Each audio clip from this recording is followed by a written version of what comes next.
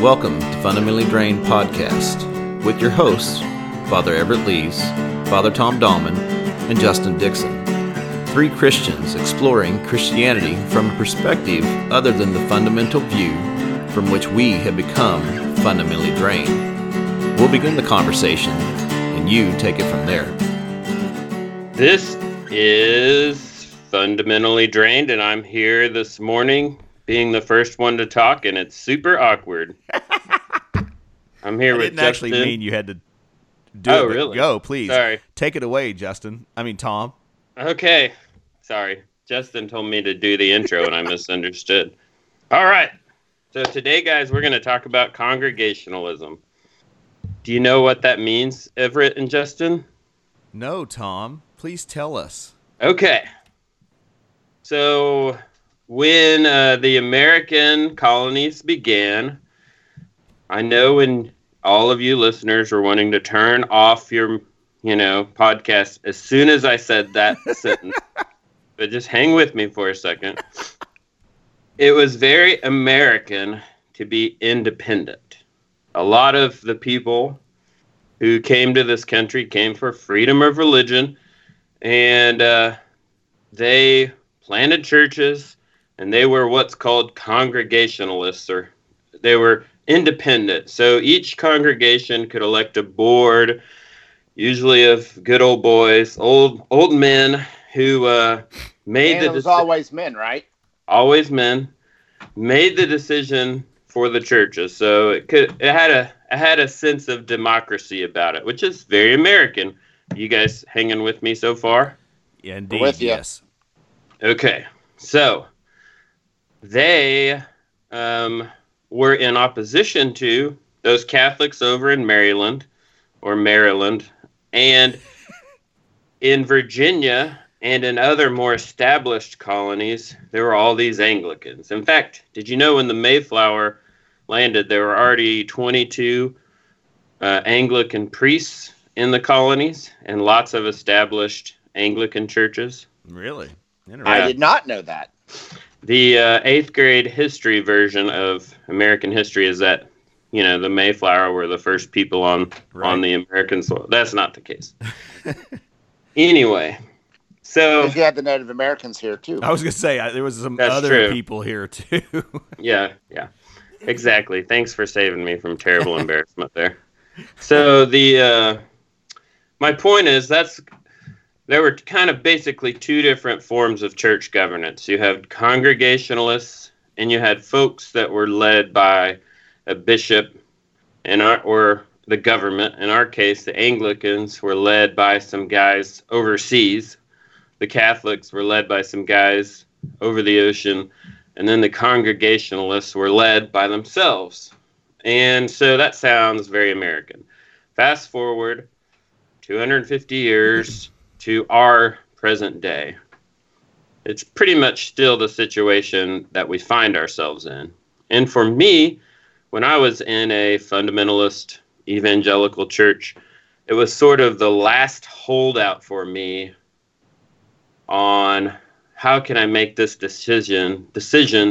I was really drawn to liturgy. I was really drawn to the historic church, but I thought, how could I let some guy in a pointy hat tell me what to do? You know what I mean?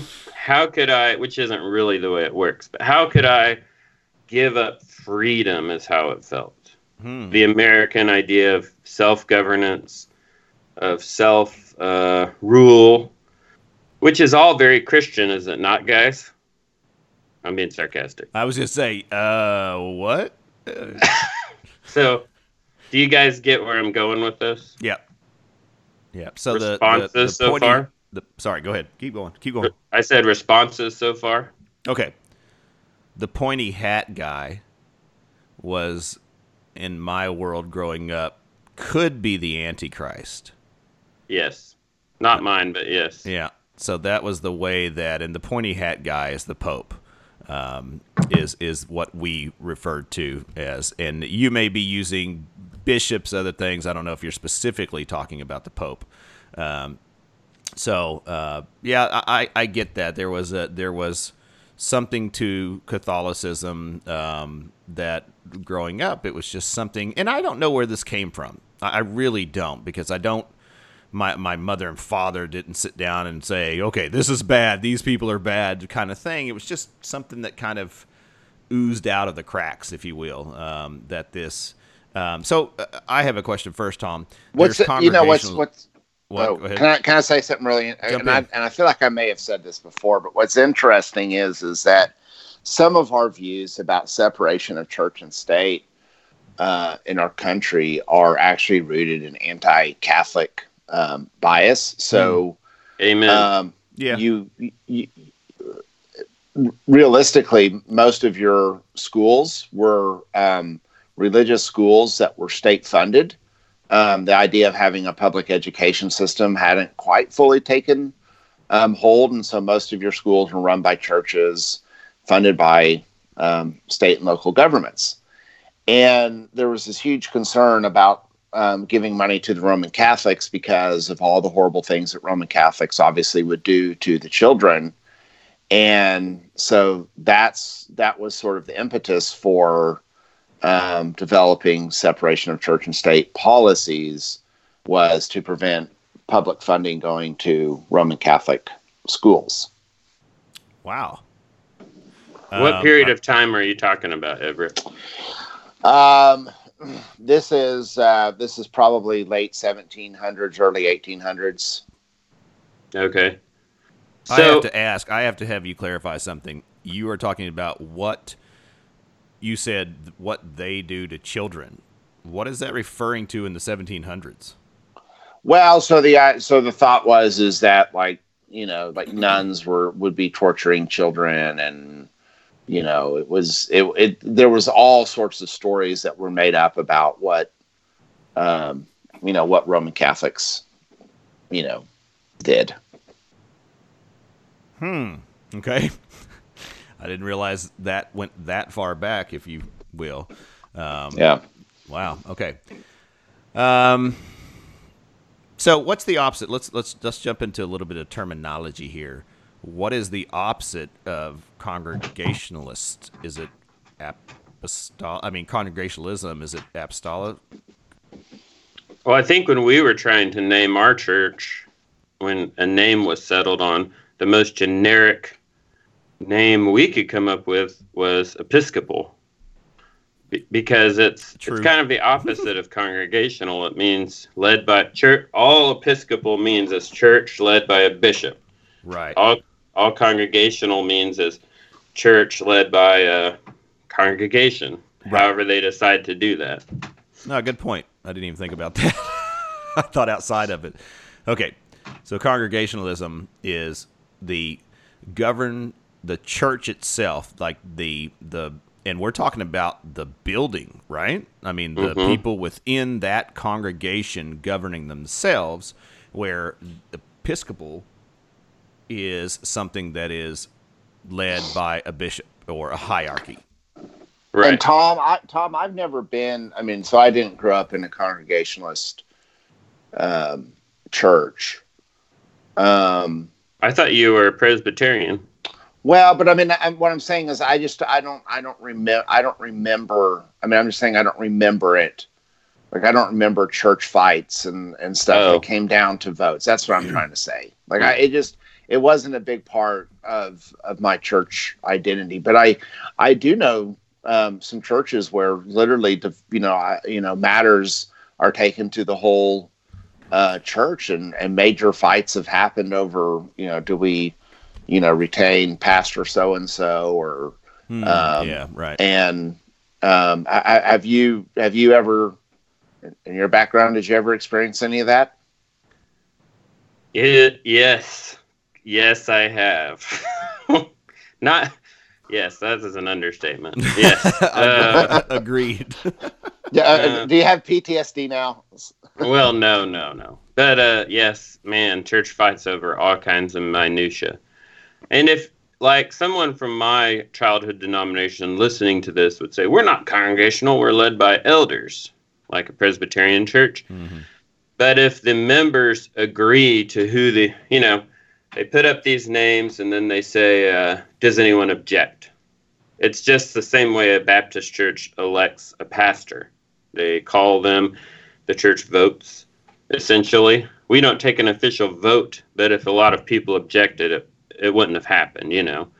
So, and to me, what's interesting about this isn't the nuance of how decisions are made in a church, but how that form of church decision-making and governance has become so rooted in what it means to be Christian in the United States, and how there's not much scripture about each. In fact, I can't think of any examples where it says, and I grew up hearing that, each church is independent from the other church, and we can see that in Scripture. You can't see that in Scripture. I mean, when they were trying to decide if the Gentiles would be included in the church, they got all the leaders of all the churches together, and they met in Jerusalem for a council, and they prayed and talked about it.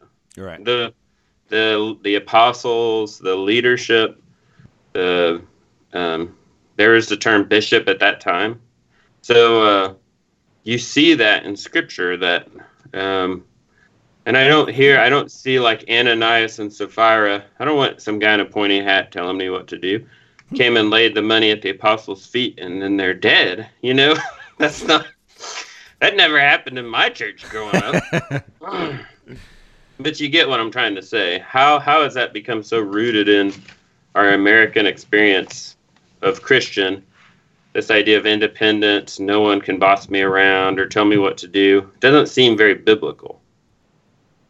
You know what comes to mind is Nadia Bolz-Weber, in one of her books or one of her writings, you know, talks about, you know, and so Nadia, you know, if you know anything about her, she can be, you know, she can be a little outspoken. And one of the things she says is like, I need the accountability right. of a bishop. I need the accountability of a wider church that sets parameters for which I am to sort of operate in. Like she goes, my personality, I'm losing my voice. My personality is such that I need that in my own spiritual life. And I think there's some people who sit there and they see, you know, the church structure as an obstacle rather than as a gift. And I know in the Episcopal Church, I mean, the Episcopal Church moves slowly. Like, you know, there are people who sit there and are like, well, why aren't we doing this? And it's like, you know, our structure is designed in such a way to move slowly, so that we're not, as Paul would write in Ephesians, blown, you know, by doctrine here and fro, but that, you know, that we're having to think these things out. And so structure, in my opinion, in my experience, is a giftedness of the church, even in times in which I'm like, why aren't we moving faster? There's something to be, that Nadia Bolz-Weber interview, I've seen that too. It's a YouTube interview I've seen because she On Being. I think it's On Being with Krista Tippett. Okay, yeah, and she says that, you know, she goes, "Have you seen me?" She goes, yeah. "I need someone over me," and it's a good point. But I think that there is a lot to be said for having more than just the present congregation involved, because a lot of times, just like ourselves, just like if each of you, which I assume you both have some kind of spiritual director in your life, someone who is outside of your own congregation that can look into your life and speak to it, because sometimes when we get too close to one another, I mean, you can see this in examples all over our world, people who are just internal and they get into a mob mentality and this is right and you're wrong and so on, and no one from the outside, their perspective is accepted. And so I think if people are honest with themselves, that can happen very easily within a congregation or parish. And so I think that outside influence, that outside, truth speaking is required.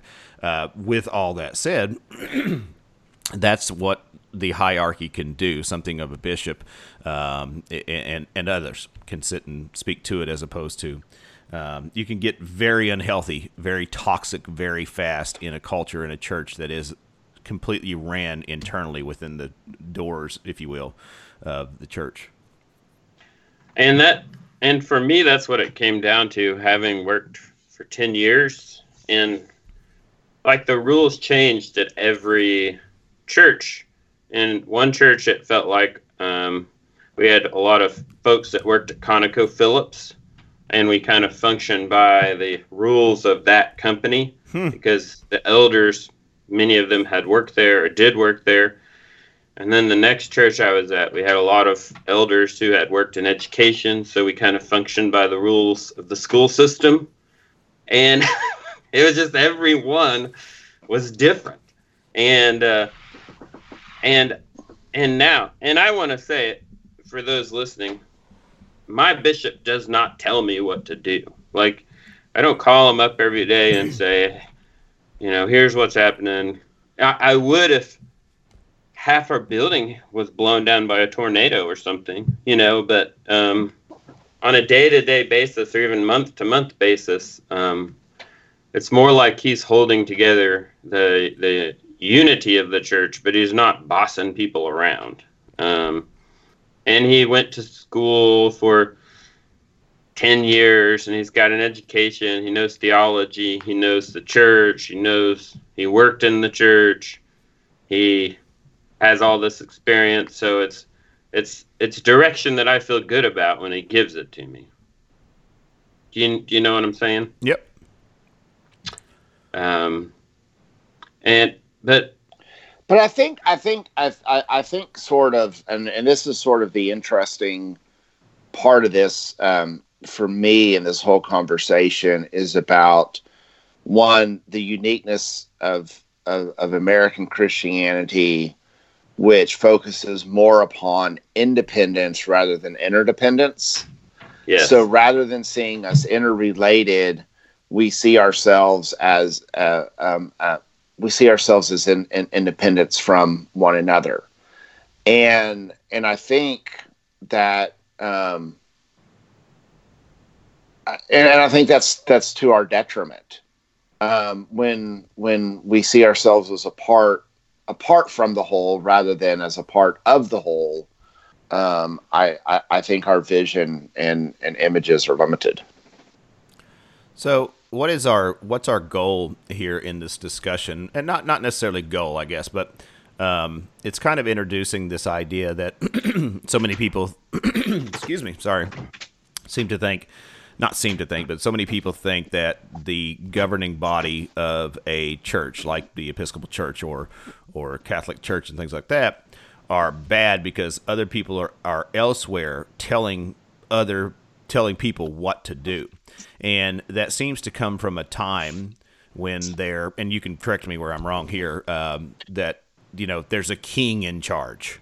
And the king, whatever the king says, that's what goes, right? And so that kind of gets, especially when you talk about the colonies and things like that, and why people left England and for this freedom and so on, and which it was actually due to corruptness. If you haven't watched the Tudors, you can see. Well, the Pilgrims came here because of religious persecution in England, right, by the Church of England, right. So, if it was not the Church of England persecuting people, we would not have Thanksgiving. So, next November, thank an Episcopalian.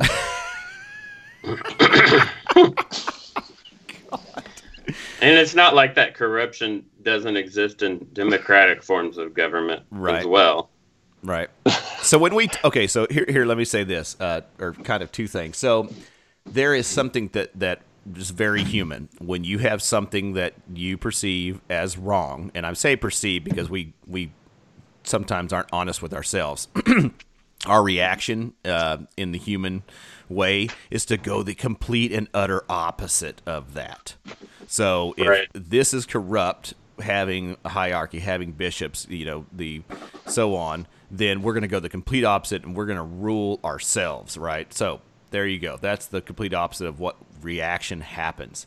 The other side of this, in our world and what I see, is the quick trip church, and and how we have churches on every corner. In our world, in Oklahoma, you can there are literally more churches than Quick Trips by far. And so something when I came into the Episcopal Church that I did not understand was the process that one must go through to be ordained. And there is, a year of discernment, and then there's 3 years of seminary. Again, correct me where I'm wrong there. And so Joe can't come off the street and have a calling by God and start a church in the Episcopal Church, because there are safeguards in place that will go through many, many, many internal interviews, let's just say, and external to our parish or congregation, whatever it may be, that require people to go through and make sure this calling is shared by the community. Because that's what's important in itself, too, is that the community recognize someone's gift and someone's calling, as opposed to Joe just doing what Joe wants to do. And sorry if there's a Joe listening. Right. Poor Joe. Poor Joe. Well, when I was an undergrad and I was trying to decide what to do, and I was leaning towards a ministry degree, I ended up doing history. But I remember one of my professors joking with me. He was asking me about it. He was trying to persuade me towards a different course. But I said, I'm thinking about ministry. And he said, oh, you want to be an insurance agent? It's like, what do you mean? He's like, well, 80%, the last stat was 80% of the Bible majors end up selling, insurance.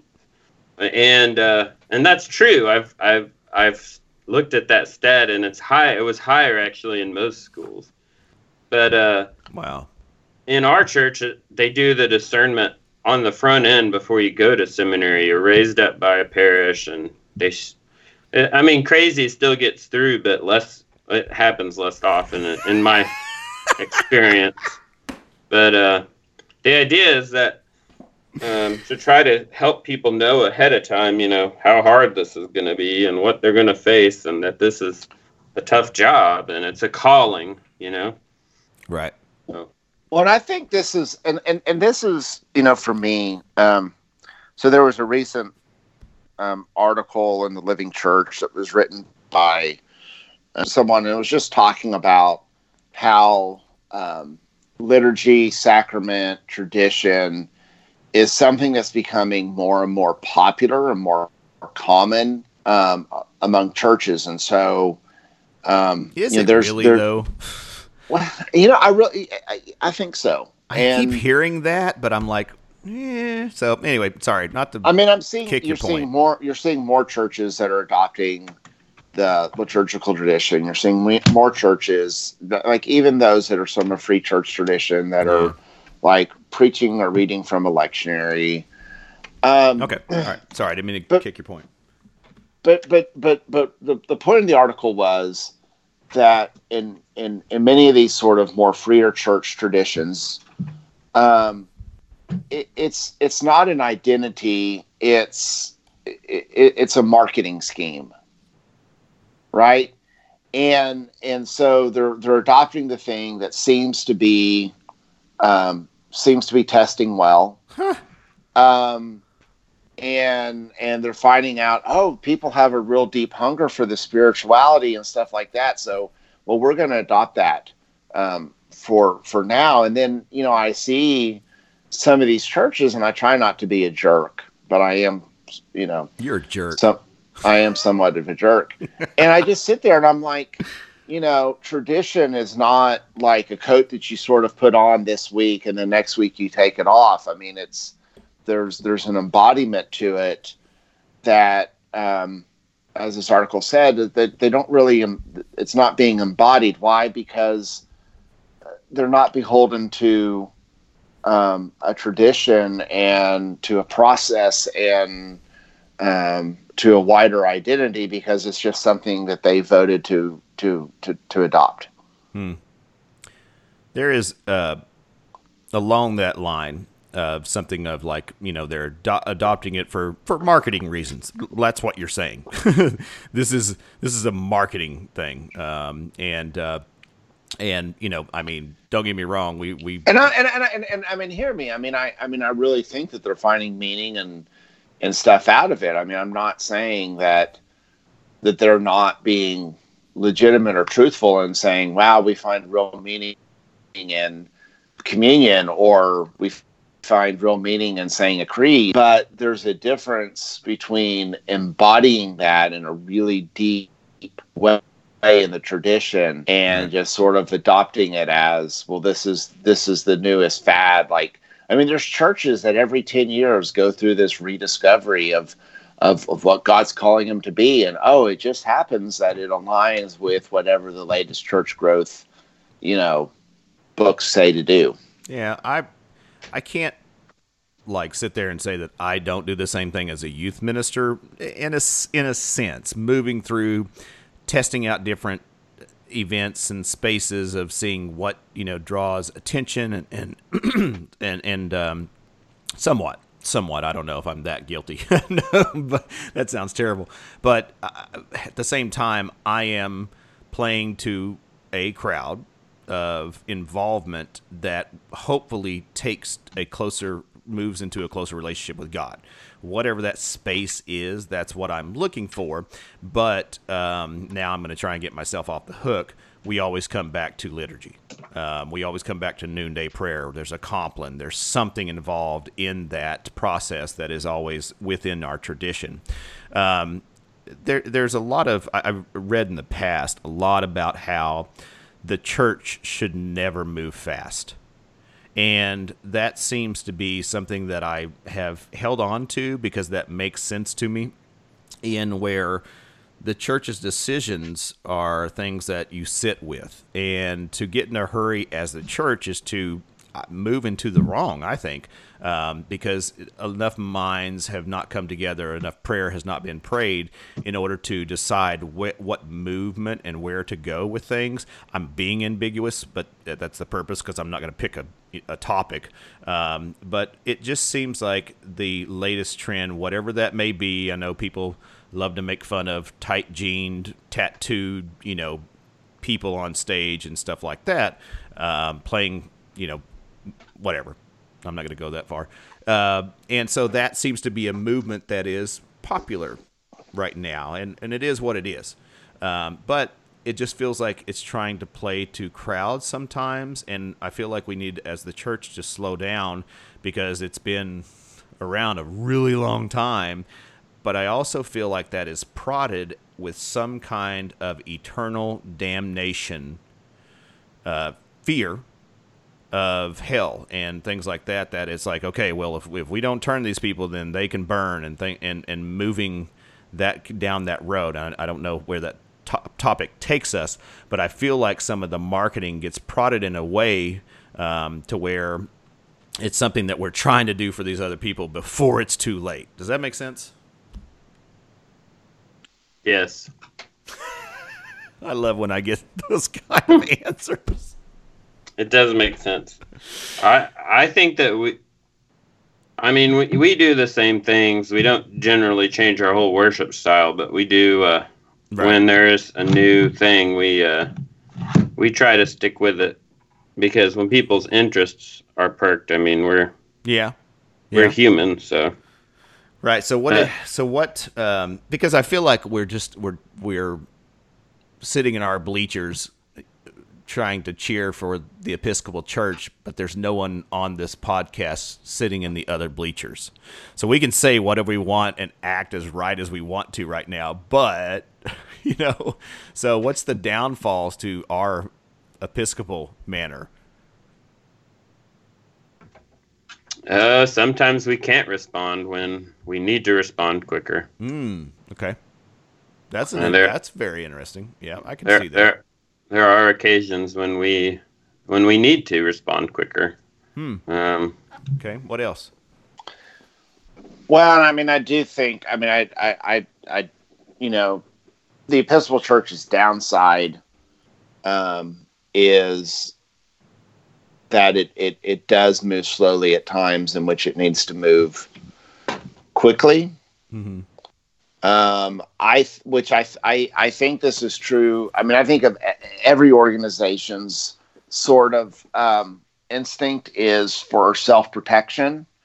I mean, and when it applies to an entire organization, right? So throughout the Episcopal Church, right? It's not just, a congregation looking at self-protection, but the entire organization. There's times in which, the truth. I mean, a prime example of this is that we had somebody who was a bishop in Maryland who had a history of alcoholism and drug use and was elected bishop. And these things were known. But I think there was a sincere belief that she had worked through these and that this would be an okay pick. The night before her consecration, she is clearly intoxicated, and somebody goes up to the presiding bishop, Catherine Jeffert Shorey, and says, "I'm concerned about this." And rather than saying, "Yeah, this is warning behavior, we're going to put a pause to this," it's, "Well, we'll go on and consecrate her a bishop, and we'll just deal with this later." And it never got dealt with.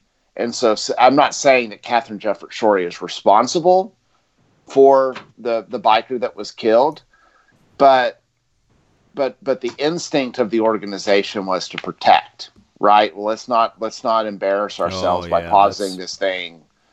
And so when it goes throughout the entire thing, you know what I'm saying? That's does that make sense? Absolutely. I mean, that is the darkness of having something so big to take care of and the public image. I mean, isn't that what Catholicism has been going through with priests for so long? Is it's that protect the, and even you can relate that to some smaller congregation too, where something happens just because they're small, they're going to want to protect the institution. Gosh, that's the word I was looking for.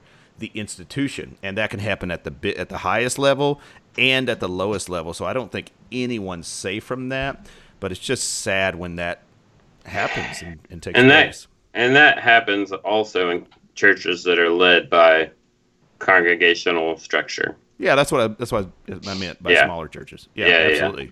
That no one is safe from that, and it's a sin that we tend to, we got to take care of the bigger picture, and that's where small people fall into the cracks and get abused and whatnot. So that could be very toxic.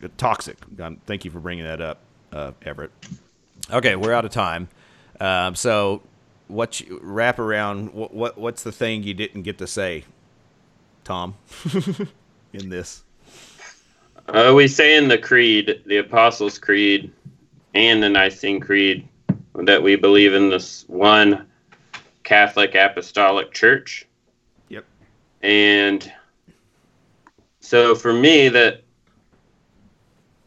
I feel like this bishop, for me, not just the Episcopal Church, but this tie to this form of church government or form of the structure that's evolved over time is somehow tied to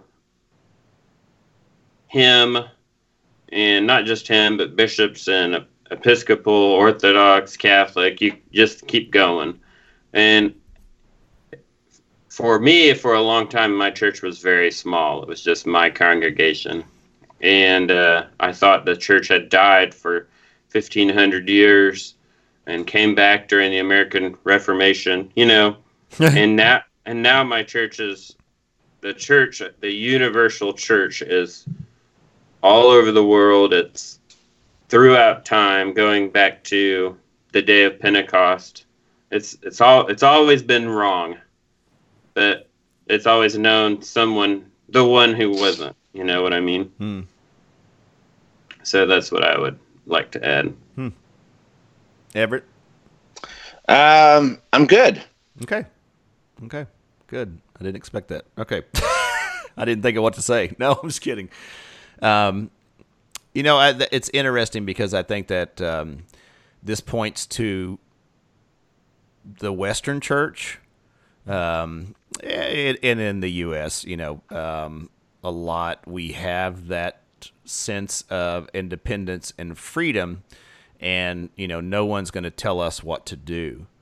And it just, I think that is something that sometimes gets in the way of the Spirit, or what else moves. And I don't mean to say Spirit, but I mean, the apostolic, so on. But it's just something to think about. What are you committing yourselves to? And the church itself being as important as it is, which is all of us, all congregations, we are all the church together. But it's just something to look at, I think, and think about and where we stand in it. And so anyway, hopefully this gave everyone some information to think about and discuss with others. And so I hope you enjoyed this episode. Thank you for listening, and may the peace of the Lord be always with you. Thanks for joining us today. You can find us on Twitter and Facebook at FunDrainPod. We'd love to hear your comments on our episodes and also suggest future episode topics. Also, if you enjoy what we're doing, go on to iTunes and give us a review, please. Thanks a lot.